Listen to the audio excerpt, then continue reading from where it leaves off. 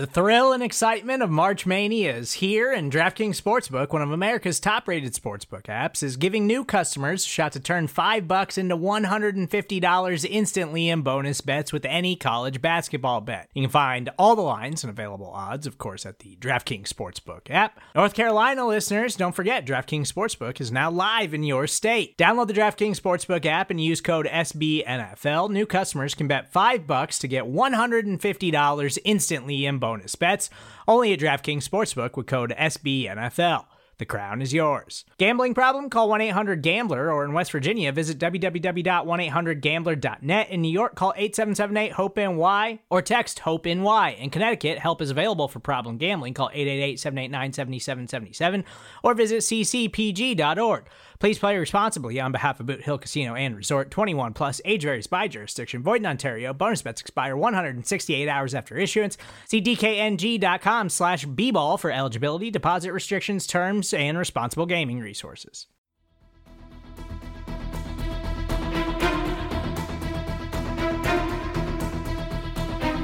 Hello, Bleeding Green Nation, and welcome back to another edition of Eye on the Enemy, powered by SB Nation and Bleeding Green Nation. I'm your host, John Stolnis. You can follow me on Twitter at John Stolnis.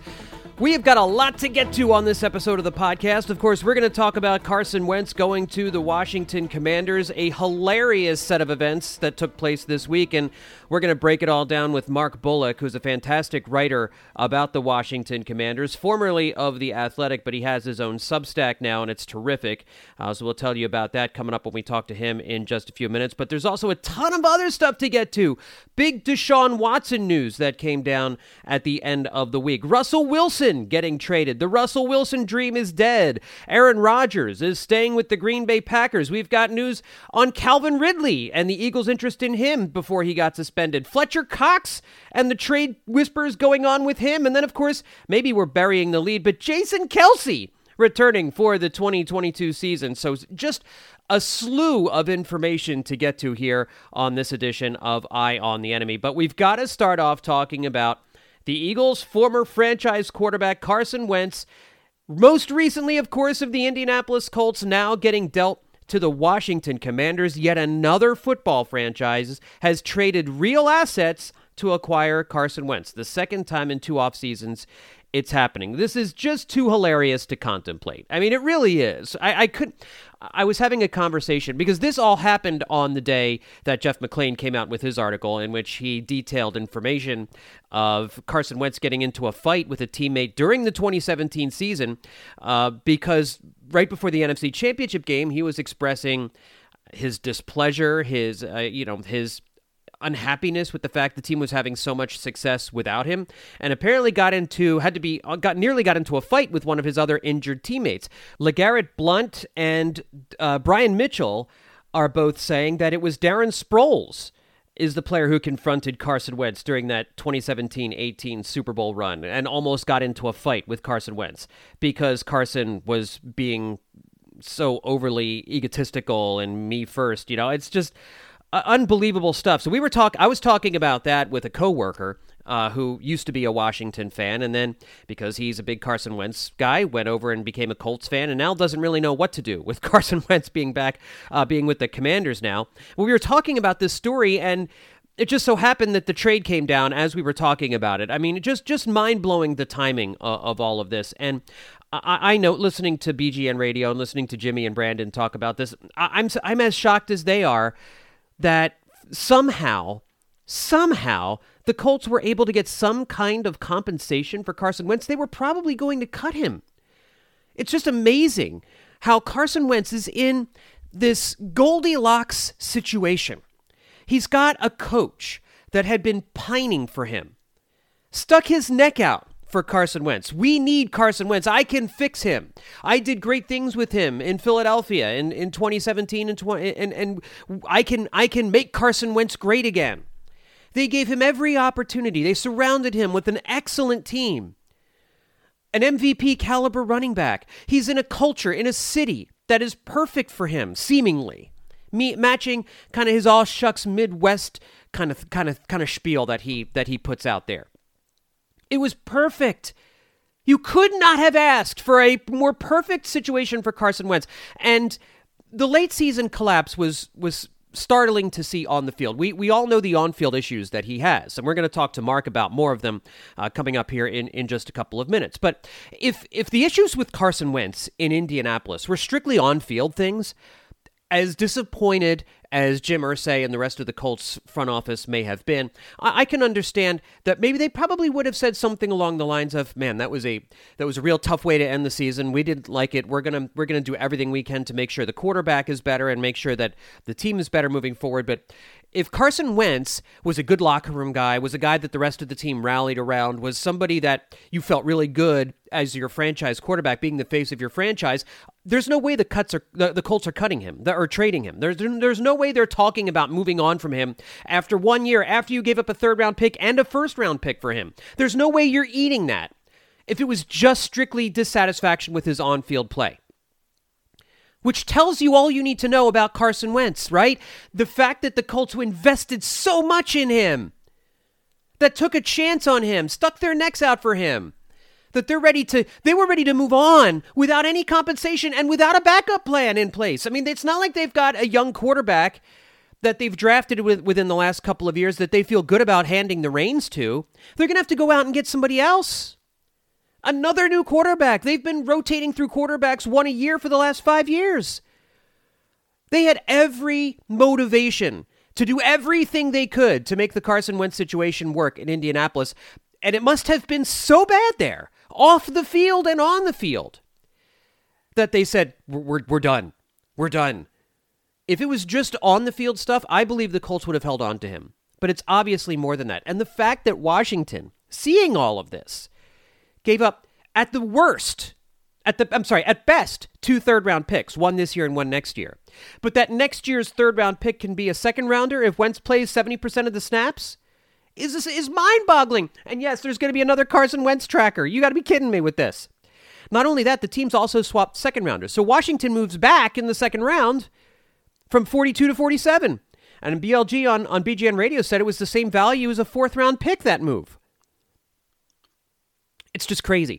And Washington is paying the full $28 million due to Carson Wentz this year. It's not even like they're getting Carson Wentz on a good, cheap deal where the Colts are picking up a lot of this money. Washington's even on the hook for a $5 million roster bonus next week. It's insanity. It really is. And it's a fascinating situation that Carson Wentz is going from one of the most stable organizations in the NFL to perhaps its worst organization. I would argue Jacksonville is in the running.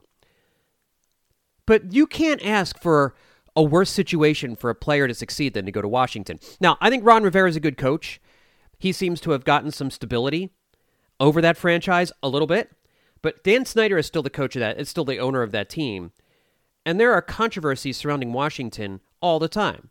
Now, Wentz has Terry McLaurin. They have Antonio Gibson. He has some good pieces there.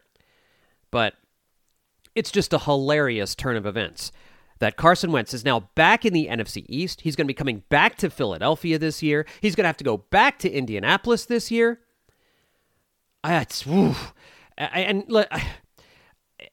Washington had to do something when they missed out on Russell Wilson. I get it. They need a quarterback. They needed a quarterback. But they are delusional if they think... Well, let me say this.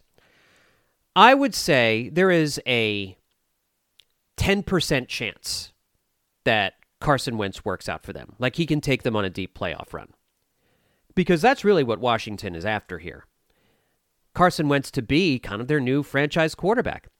And these kinds of situations have worked before, but in slightly different circumstances. We've seen quarterbacks go from one team to another and have more success. We saw it with Nick Foles, right? Nick Foles was really good with the Eagles in his first season, then lost the starting job, was wandering in the wilderness, came back to the Eagles as the backup, never had the starter's job in Philadelphia, by the way. We always forget that, but he went on those late playoff runs. But, Nick Foles was never the starter in Philadelphia when he came back for a full season. So again, that situation is a little different. You look at like Randall Cunningham. Randall Cunningham was a lot like Carson Wentz. Certainly more athletic, more of a running quarterback. But Randall Cunningham also had some insane passing numbers while he was in Philadelphia in his first 6 seasons with the team. Took him had more playoffs, had more regular season success than Carson Wentz had. But there was obviously huge flaws in Randall Cunningham's game. He left the Eagles after the 1995 season, kind of disappeared for a couple of years, and then reemerged in Minnesota without his mobility and rededicated himself to getting better and being a pocket passer. And with Randy Moss and Chris Carter to throw to, had the best season a quarterback, maybe one of the best seasons a quarterback has ever had before throwing the football. So that's possible. I think another example is Kurt Warner, who was the quarterback for the greatest show on turf, lost the starting job with the Rams, ended up with the Giants, was not very good there, and then went over to the Cardinals, where he rediscovered his mojo and got back to another Super Bowl. Kurt Warner might be the best example of this, but Kurt Warner, again, had more success than Carson Wentz did. He won a Super Bowl, went to 2 before he came back to the Cardinals. But that's what you're hoping for. You're hoping that you pick up this quarterback who has some serious deficiencies, maybe busted a little bit, but that you can fix him. But like, is Washington the QB whisperer? Is Ron Rivera really gonna create a better quarterback in Carson Wentz? Man, I don't know. We're going to talk to Mark Bullock about that because I want to get his insight. He covers the team. He knows that offense. He knows that coaching staff inside and out. So we're going to talk to Mark Bullock, Washington Commanders writer, formerly of The Athletic, now has a fantastic Substack, a newsletter that you want to keep an eye on. markbullock.substack.com is how you access that. Follow him on Twitter at Mark Bullock NFL. Mark, obviously Washington, I think, based on my first reading of it, and I live in the Washington area, so I've been kind of hearing a little bit of this firsthand, but it's a mixed bag of reactions so far. I think Washington fans want to believe that this can work out, but I don't believe in their hearts that most Washington fans do believe that this is going to work out. What is your initial reaction when you saw the trade come down the other day? Yeah, I think you're kind of right there. My initial reaction was kind of they what are they doing? And just kind of sinking into like, oh well. The issue I have with it is I don't hate Carson Wentz as a quarterback. I obviously he's a flawed quarterback, but he's certainly the most talented guy they've had at quarterback for a good few years. It's just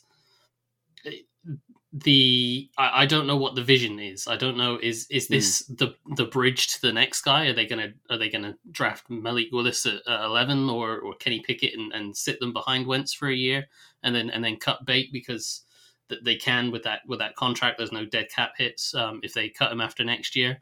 But if that is the plan, then why are they giving up draft picks for a guy that's just going to be a bridge? So that I don't like. But the other side of that is maybe they think he's the guy and they want to build around him and they're going to go aggressive and restructure some contracts, make some cap room, and I don't know, go after. If Amari Cooper's cut from the Cowboys, go after a Cooper and, make some big swings and try to go all in. But, the part of that is Carson Wentz the guy you want to go all in on? I don't know. Right. Well, there's a couple things here. I mean, if they do draft somebody like Malik Willis or Kenny Pickett, like you mentioned, we saw how that went over when the Eagles drafted Jalen Hurts and Carson Wentz was the quarterback. Yeah.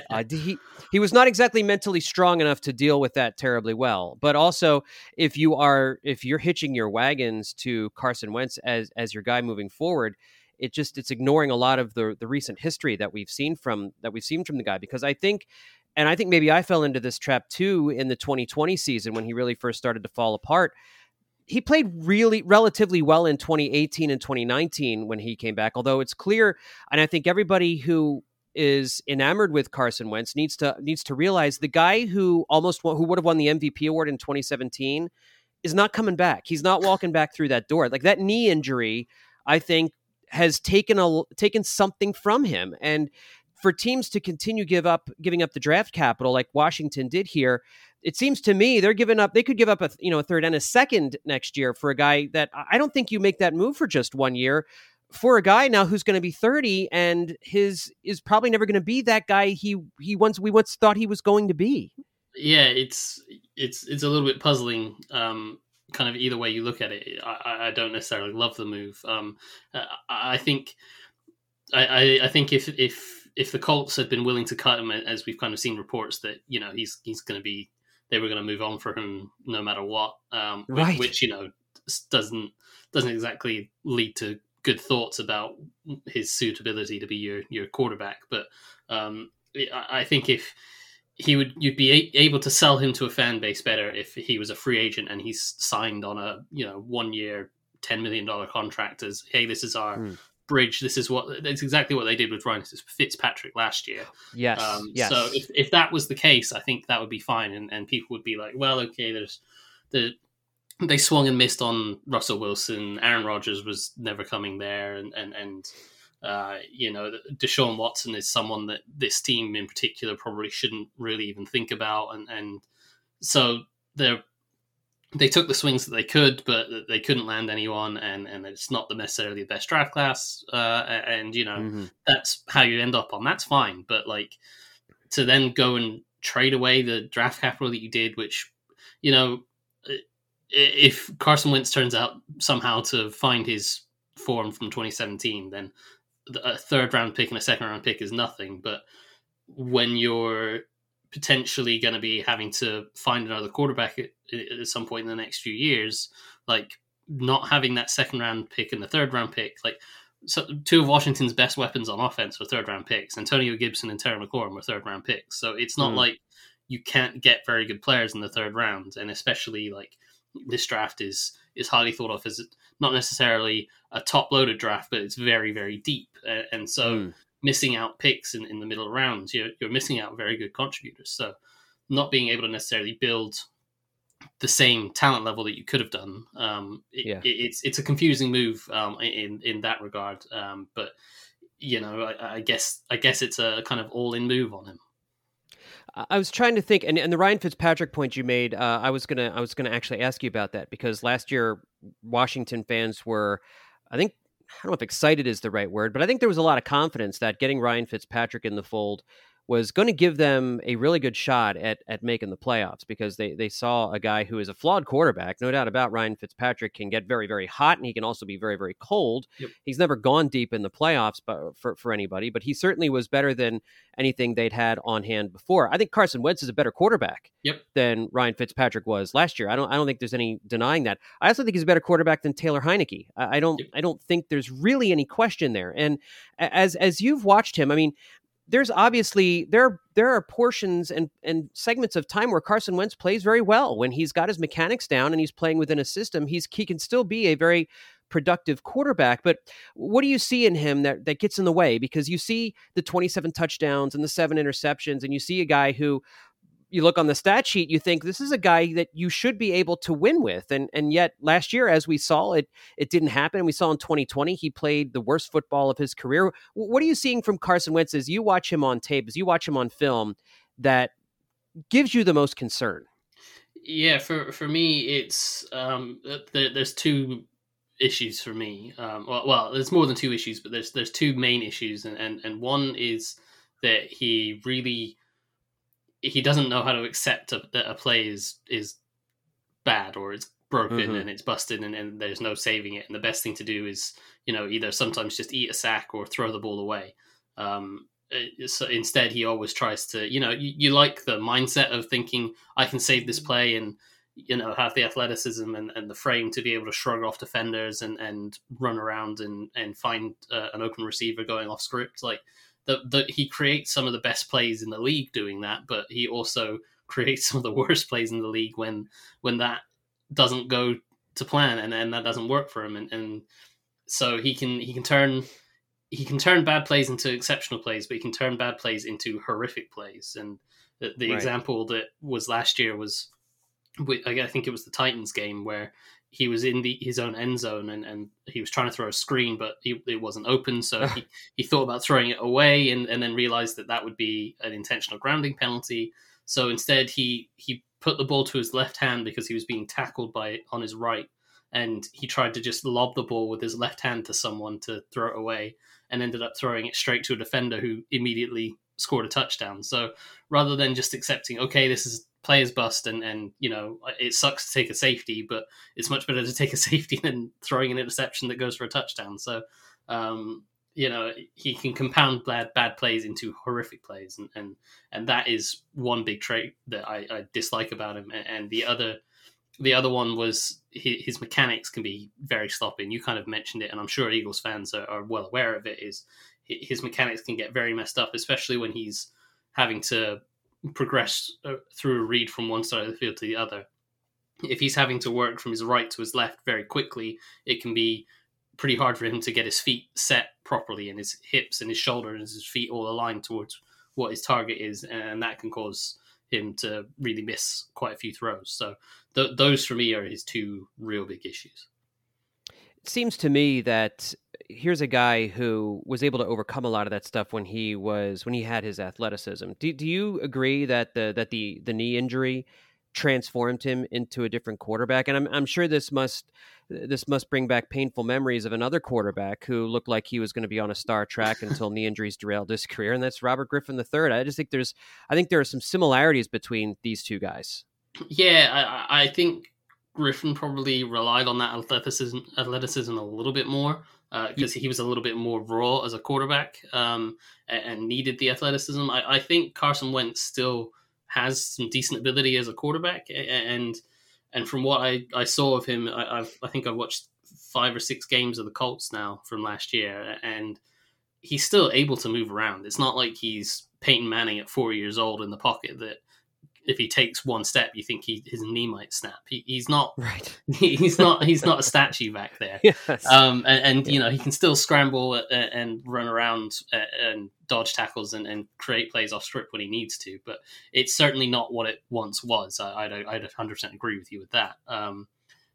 Yes, it probably does impact a guy like that, because when you have been that athletic and you've been able to bail yourself out of bad situations by just scrambling around and going off script and having a cannon for an arm to launch it 50 yards downfield, like that can bail you out of a lot of situations. Yeah. And he can still do that to an extent, but it's not quite what it once was. I'd agree with you. So yeah, he is a different quarterback to what he once was, and certainly at some point he was always going to have to make a transition to being a little bit more of a pocket passer, and as I say, he still can move around. It's not like he's a statue, but being able to stick in the pocket a little bit more and be willing to do that and progress through reads and kind of work from 1 to 2 to 3 to 4 if he needs to, rather than just 1 to 2 and then scramble around. So that he is kind of a work in progress in terms of developing from one style of quarterback into another. Do you think he's better than Taylor Heineke? Is he a better option than Taylor Heineke? Yeah, 100%. And I'm planning to put out an article on this in the coming days. The play style is not too dissimilar. They're both kind of a little bit gunslinger mentality. They like to try to push the ball downfield, and they like to go off script and scramble around and make things happen. They have that little bit of that playmaker mentality, but the difference is that Carson Wentz has the arm and the athleticism to back that up, whereas Taylor Heineke doesn't. And quite often you'd see Heineke scramble around and then see Terry McLaurin 40 yards downfield and try to launch it to him, but he just didn't have the arm to get it there. Whereas Wentz, he can just flick it and it's 60 yards down the field and it's no effort for him. So there to me, there's no real comparison. Wentz is definitely better than Heineke. The question I think that is possibly more apt is Wentz a better fit in this offense than Heineke, and will Wentz take time to learn this offense, because Wentz has only been in one offense his entire career, as far as I'm aware. Presumably Frank Reich's offense is the same as what the Eagles offense was when Reich was there. So you'd think that was the same offense his whole NFL career, whereas now he's learning a new system, and he's coming in, and Heineke's been with Scott Turner since Scott Turner was with the Vikings, and then when Scott Turner went to Carolina to team up with Rivera, Heineke went there, and now Heineke's with both of them in Washington. So he's been in this system forever, so he knows this system. So that's the only thing that might give Heineke an advantage, is that he knows the system, and obviously he knows the teammates and the receivers and how they like to run routes and the timing and that kind of stuff. But certainly just as a pure talent, Carson Wentz, hands down, is a better talent than Taylor Heineke. What are the big differences between the two offenses as you see it? I mean, I know coming from Philadelphia, where I didn't get a chance to watch Indy's offense a lot, but if it was anything like the Eagles' offense was during Carson Wentz's tenure, it was, a fair amount of RPOs. But again, the offense with Wentz got a little muddled when he was in Philadelphia because it was kind of one offense when Nick Foles was there, and then it was another offense when Wentz was there, and there was some controversy as to whether or not, Wentz didn't want to run a lot of RPO plays, and he wanted to take more shots down the field. Yeah, and you kind of saw that with the Colts. They didn't run quite so many RPOs. They were still obviously there, but there wasn't kind of a natural evolution of those RPOs. It was still the same ones that you saw with the Eagles before that. So it was kind of obvious when it was coming. But there was some more shots down the field, and he certainly was aggressive attacking down the field. The difficult part of that is Scott Turner's offense. I don't think we've fully seen what Scott Turner's offense is, because in Carolina, he didn't really have Cam Newton. He only had Kyle Allen. And here he's only had Kyle Allen and Taylor Heineke. So he's kind of had to very much reel his offense in to try to get the most out of them. And that has involved things like RPOs and trying to do lots of quick game stuff and doing things like using empty packages where they spread the defense out and they'll have a running back outside and a wide receiver in the slot and a tight end between them and all this kind of thing, and trying to create different mismatches and then being able to be like, okay, well, now we've got McLaurin on a linebacker. We'll just run a quick slant and hit that for 15 yards. So those are the kind of things that Scott Turner's had to do for Heineke and Allen. I think with Carson Wentz, we'll see a little bit more of a downfield offense, because this system has in the past always been a downfield system.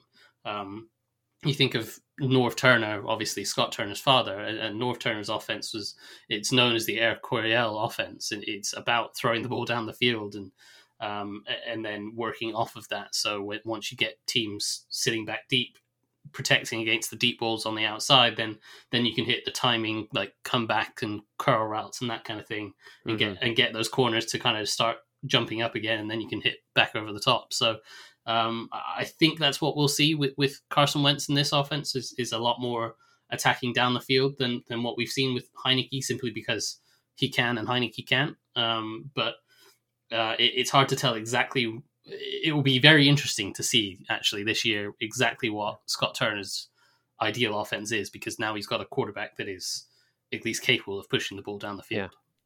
So, Mark, last thing for you. What is your level of confidence that this is going to work out for Washington? Like on a scale of 1 to 10, 1 being not confident at all, 10 being really confident. What's your confidence level that this is going to work out for them? Well, it depends what we classify as working out. If the plan is they're going to go all in and try to surround them with talent and, that they want to be a Super Bowl contender, then I'm at a 1. I don't think they're going to be a Super Bowl contender with Carson Wentz. But if the idea is that they need him to be the best quarterback they can get, so that Ron Rivera can keep his job and win enough games to go to the playoffs next year, I feel kind of confident that they can do that. I think when you consider that they won 7 games last year with Taylor Heineke at quarterback and a lot of injuries and some COVID issues, and they had, I think, the second or third worst schedule or hardest schedule in the league last year.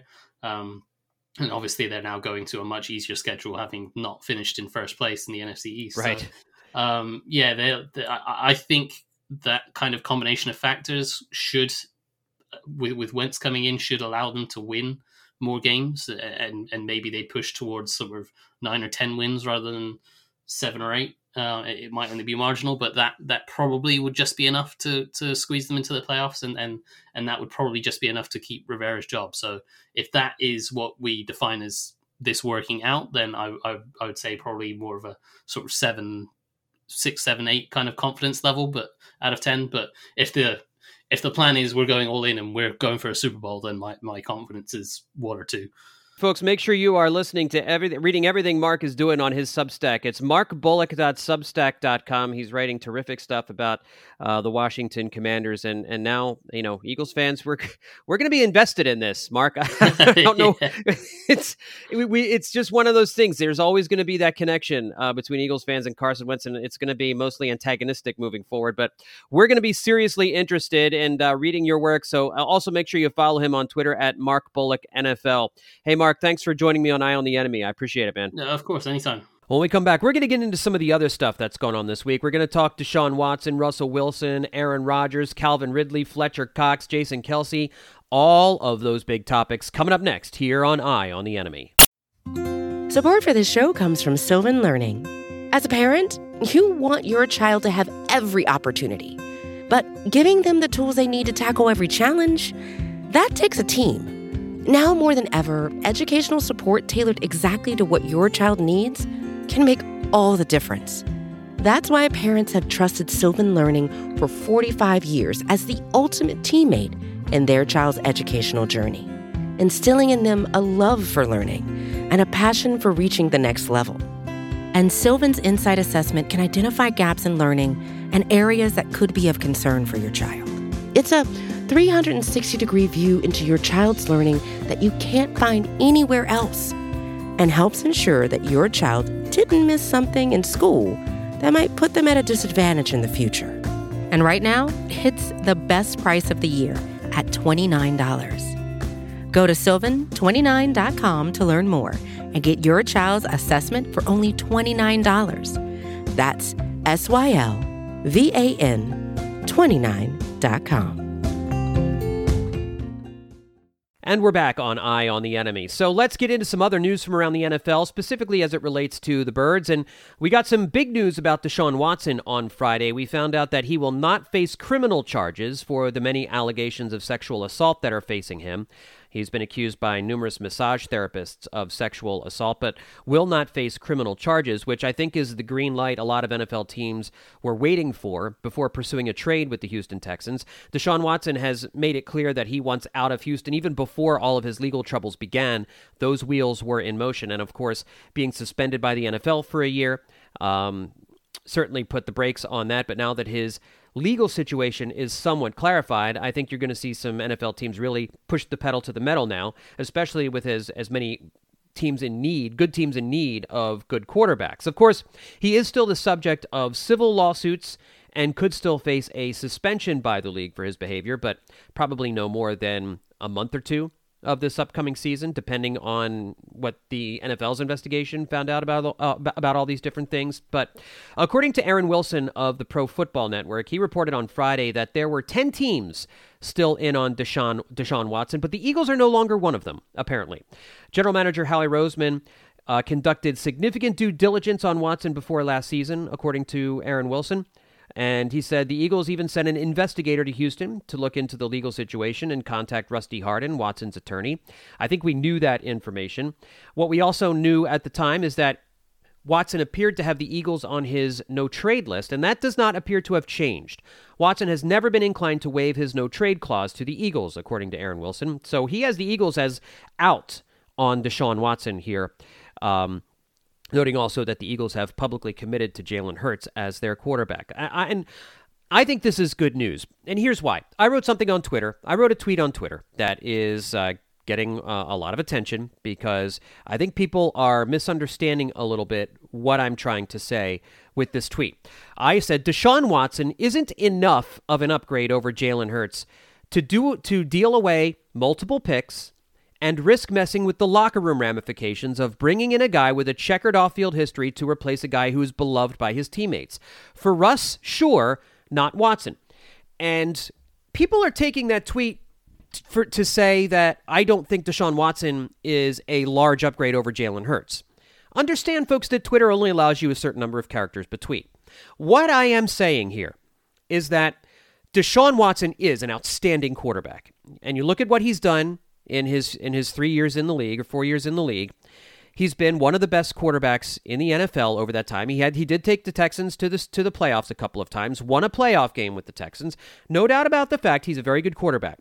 His last season when he put up insane numbers in 2019, pardon me, in 2020, the team went 4-12 with him as their starting quarterback. Now, I understand he had a bad team around him, but how do you go 4-12 with Deshaun Watson as your quarterback? Was the rest of the team really that bad? He's good. He's a very, very good quarterback. And he's young. I get it. But with Russell Wilson, you have a guy who'd won a Super Bowl, a guy who'd been to a couple Super Bowls, a guy who, before he got hurt last year, was still playing at an elite level. And people accuse me of not having seen Deshaun Watson play a lot. I'll admit, I don't sit and watch Deshaun Watson every week, but I know how good he is. I also know how good Russell Wilson is. I know how good he was before he got hurt last year. I know how good he still is. I know how good he's going to be for the Denver Broncos. And I know he's more of a sure thing. If you're a team that wants to be a Super Bowl contender, getting Russell Wilson, you're more of a sure thing, I believe, to be a Super Bowl contender than Deshaun Watson. Because you don't know what you're going to get out of Deshaun Watson in 2022. He didn't play all last year. And you don't know what legal stuff is still hanging over his head. You also don't know how many games he's going to miss this year. And you're going to give up another 2 first-round picks for Deshaun Watson? And you also have to take a look at the lot. Like, you could sell, and Mike Kay talked about this on the show a little bit last week. You could sell the locker room going from Jalen Hurts to Russell Wilson, because Russell Wilson in that locker room, I'm sure, is 100% respected as a winner and a true franchise quarterback.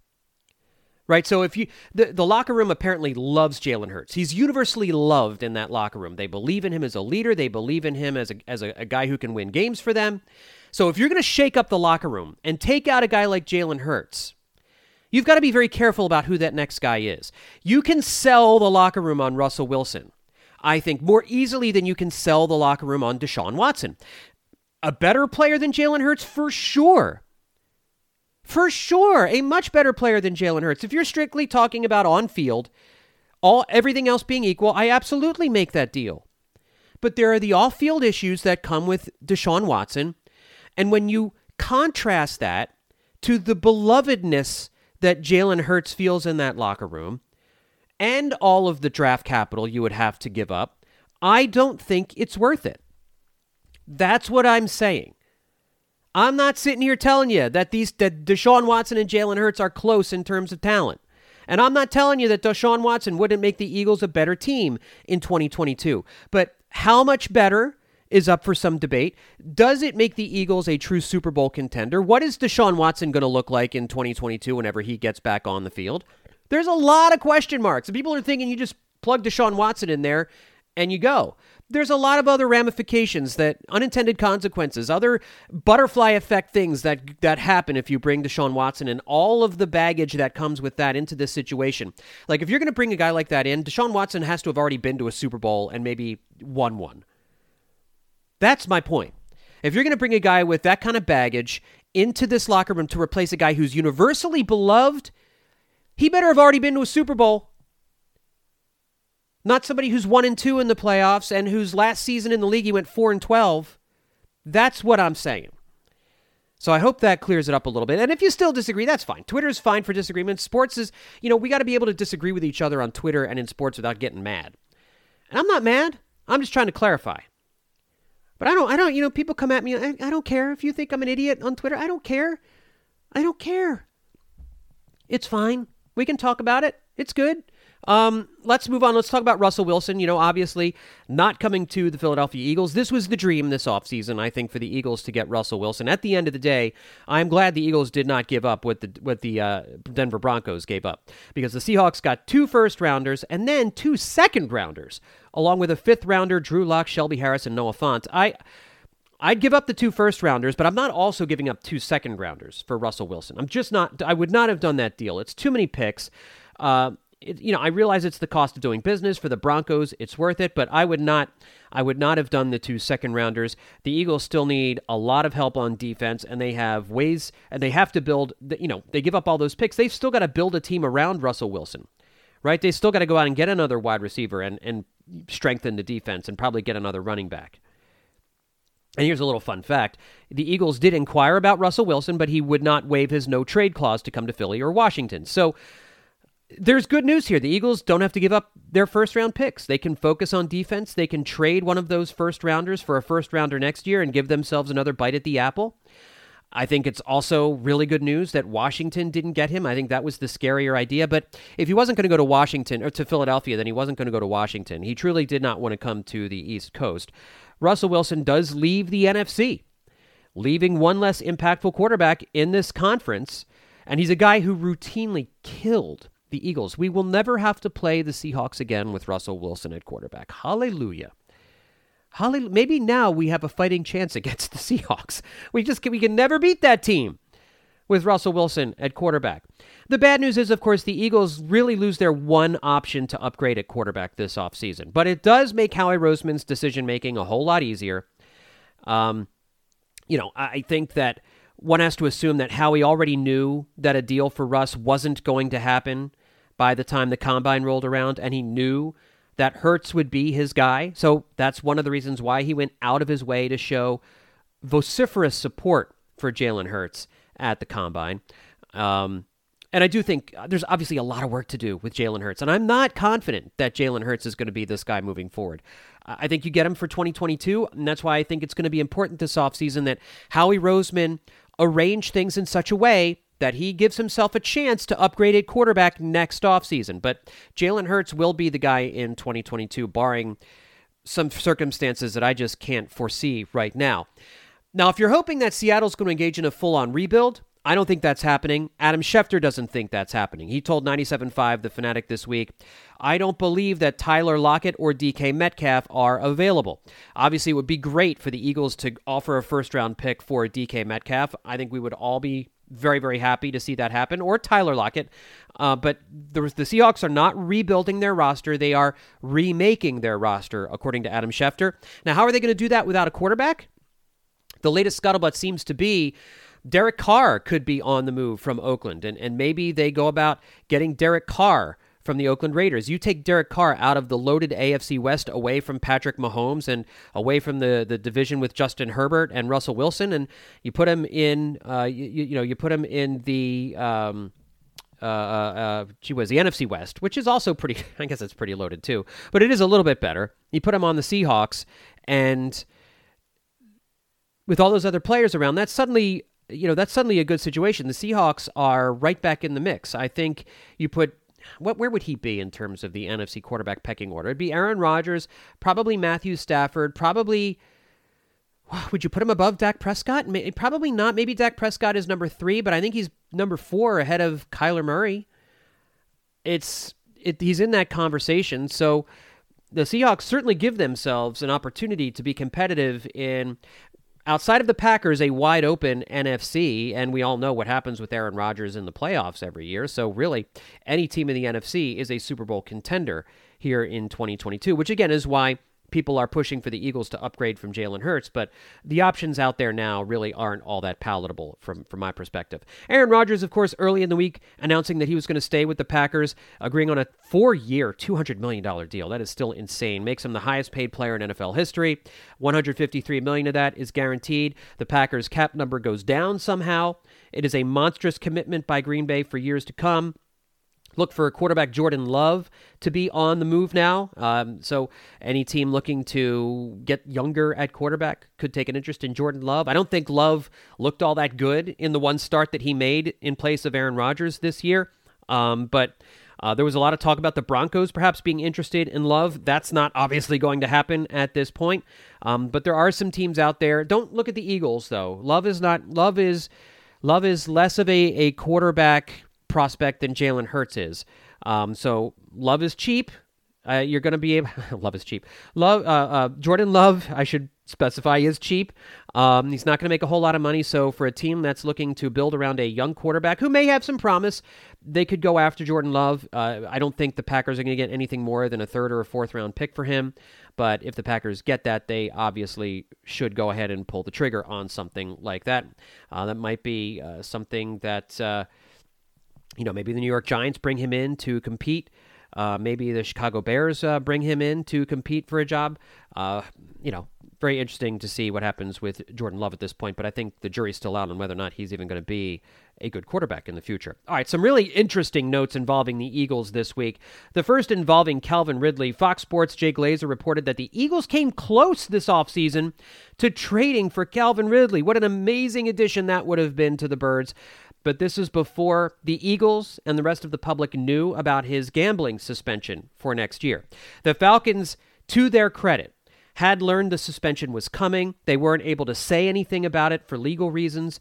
They did the right thing by suddenly pulling out of the trade discussions when they knew he was going to be suspended. The Eagles, according to Jay Glazer, were kind of surprised that all of a sudden the Falcons pulled out of the trade negotiations. Then you find out exactly why. So obviously the Eagles appreciative of the Falcons handling their business the right way. And it is a dodged bullet for the Eagles in a way. Better to not trade for Ridley before anyone found out about the suspension than to trade for him and then lose him for the season. But this still stinks because it would have been awesome to have Calvin Ridley in the fold for next year. It would have been a perfect fit for this team. But this does tell us something about the Eagles and what Howie Roseman and how he's approaching this offseason. They are looking to add a significant wide receiver to the mix. And they have to. They have 2 playable wide receivers right now. So they need to go sign a guy. I know Zach Pascal has been a name that's been hotly talked about because he is a good slot receiver, played in Indianapolis, played for Nick Sirianni. Nick Sirianni loves him, so I would not be at all surprised to see Zach Pascal added to this team. But I do think they obviously, for the right player, are willing to trade some significant draft capital for a stud veteran wide receiver. And Calvin Ridley really was the best option there. I mentioned just a minute ago, DK Metcalf, of course, would be another great option if Seattle was looking to add more picks, but they just got a slew of draft picks from Denver. So I don't think they're necessarily all that interested in acquiring another first rounder for DK Metcalf. They probably want to keep him in place for whatever quarterback it is they go out and get this offseason, whether it's David Carr, whether it's Jimmy Garoppolo. Maybe you give Jimmy Garoppolo a chance with that wide receiving core and, build it from there. But the Eagles, it certainly seems like, are very, very interested in significantly upgrading at wide receiver. So maybe Amari Cooper. Maybe the Eagles do get aggressive and try and trade for Amari Cooper here over the next couple of weeks. We kind of poo-pooed that idea, but it certainly seems as though the Eagles do want to upgrade at that position. And yes, they could use one of their first-round picks for one of the many receivers in this draft who people think have a really bright future. And we're going to get into some more specific draft discussions in future episodes of the podcast with some draft insiders, and we'll take a look at the wide receiver class, and we'll take a look at the defensive line class, and we'll take a look at the cornerbacks and the safeties and all that kind of stuff. We'll get into that over the next few weeks. But there's also some good free agents that are out there. Some of them may get tagged, and we're keeping an eye on the franchise tags as well for some of these receivers. But the Eagles are interested in upgrading at wide receiver with a veteran. I think that's very, very smart. Fletcher Cox has been in the news these last couple of days. Apparently almost traded at last year's trade deadline. Ian Rappaport reports that Cox was nearly dealt last year and that teams around the league continue to call about the Eagles' veteran defensive tackle. Now 31 years old, Cox had a down year in 2021, only 3.5 sacks in 2 of the last 3 seasons. Really, his production's been down 2 of the last 3 years. And he has a salary cap hit of $14.9 million this year, $12.7 million in 2023, and $16.9 million in 2024. The Eagles kind of foolishly restructured his contract this year to give them some more space this season under the salary cap, but they've, again, kicked the can down the road. It's what Howie Roseman does. If the Eagles are going to trade Cox, they're going to have to eat a significant chunk of money, have a big dead cap hit, just like they did with Carson Wentz last year, probably somewhere along the lines of $25 million, although it's tricky. I mean, nobody really understands, very few people understand how the cap works and how all these different machinations, depending on where in the league year you are and when you make the trade. Apparently, if they wait till after June 1st, it's less money that they're willing to eat. But trading Cox is not going to be an easy thing. I think it is something the Eagles should do. Move Milton Williams into the starting rotation, spend a first-round pick on another defensive tackle or get one in free agency. But you're going to have to convince Cox, I think, to restructure the contract a little bit in order to go someplace else. But if he wants to stay in Philadelphia, he might not be willing to do that. So while there may be suitors for him, it's going to take some wrangling in order to make something happen. Mike Kay, again, who was on the podcast last week, noted that the Steelers had interest in Cox last year and that he probably could be had for a day 2 pick, a second or a third rounder. If that's possible, the Eagles should absolutely do it and then use one of their 3 first-round picks on a defensive tackle in the draft. I think if you're looking for a comp, you're not probably going to get what the Bears got for Khalil Mack, who was traded from the Bears to the Chargers this week. That netted the Bears a second-round pick this year, as well as a 6th rounder in 2023. I'm not sure. Why would you... 6th rounder in 23, okay. I'm sure the Birds would jump on something like that, but you're probably looking at a 3rd-round pick for Fletcher Cox this year would be my guess.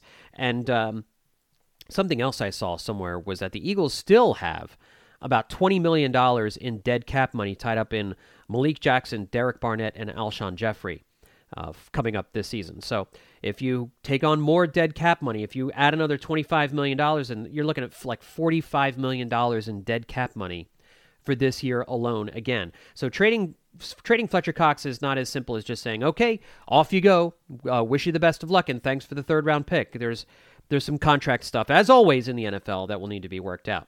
One of the great pieces of news we did see this week is that Jason Kelce is returning, an Eagles Mount Rushmore figure coming back for another year, making the announcement on social media as he sipped beer from a huge keg, coming back for another season. This is obviously wonderful news, as Kelce is still one of the 2 or 3 best centers in the NFL. The Eagles signed him to a 1-year deal that made him the richest center, the highest paid center in the NFL right now. Totally worth it. But the Eagles do know that they need to plan for the future. We can't keep going year to year like this. So they're either going to have to draft somebody this year who can be groomed as a center. It doesn't necessarily have to be in the 1st round because we know Jeff Stoutland can work miracles with people.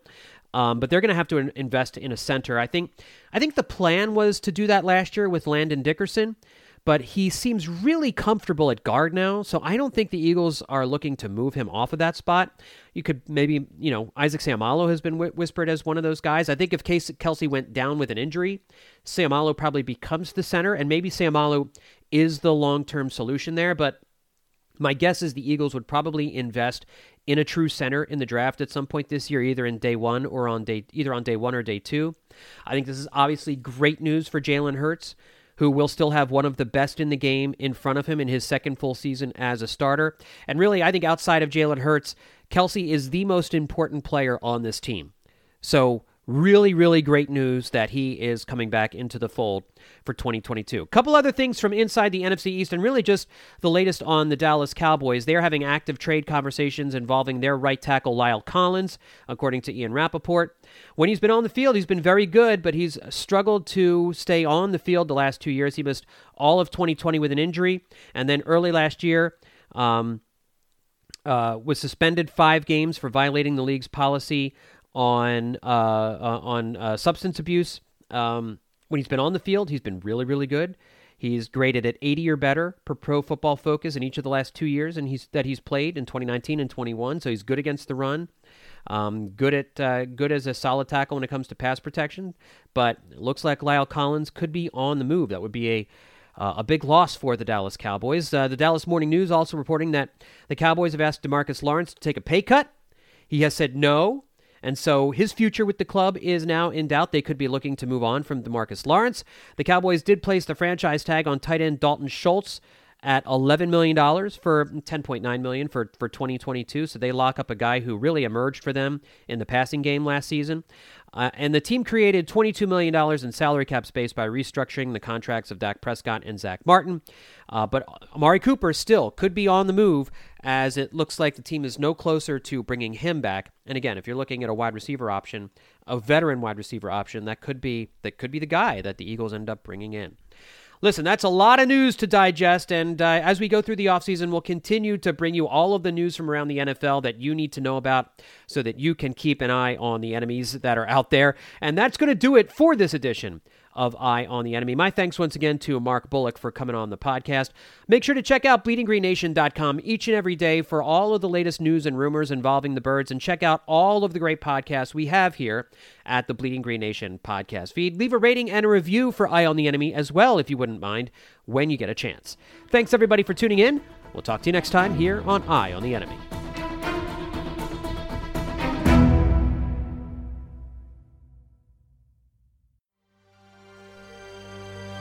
BGN.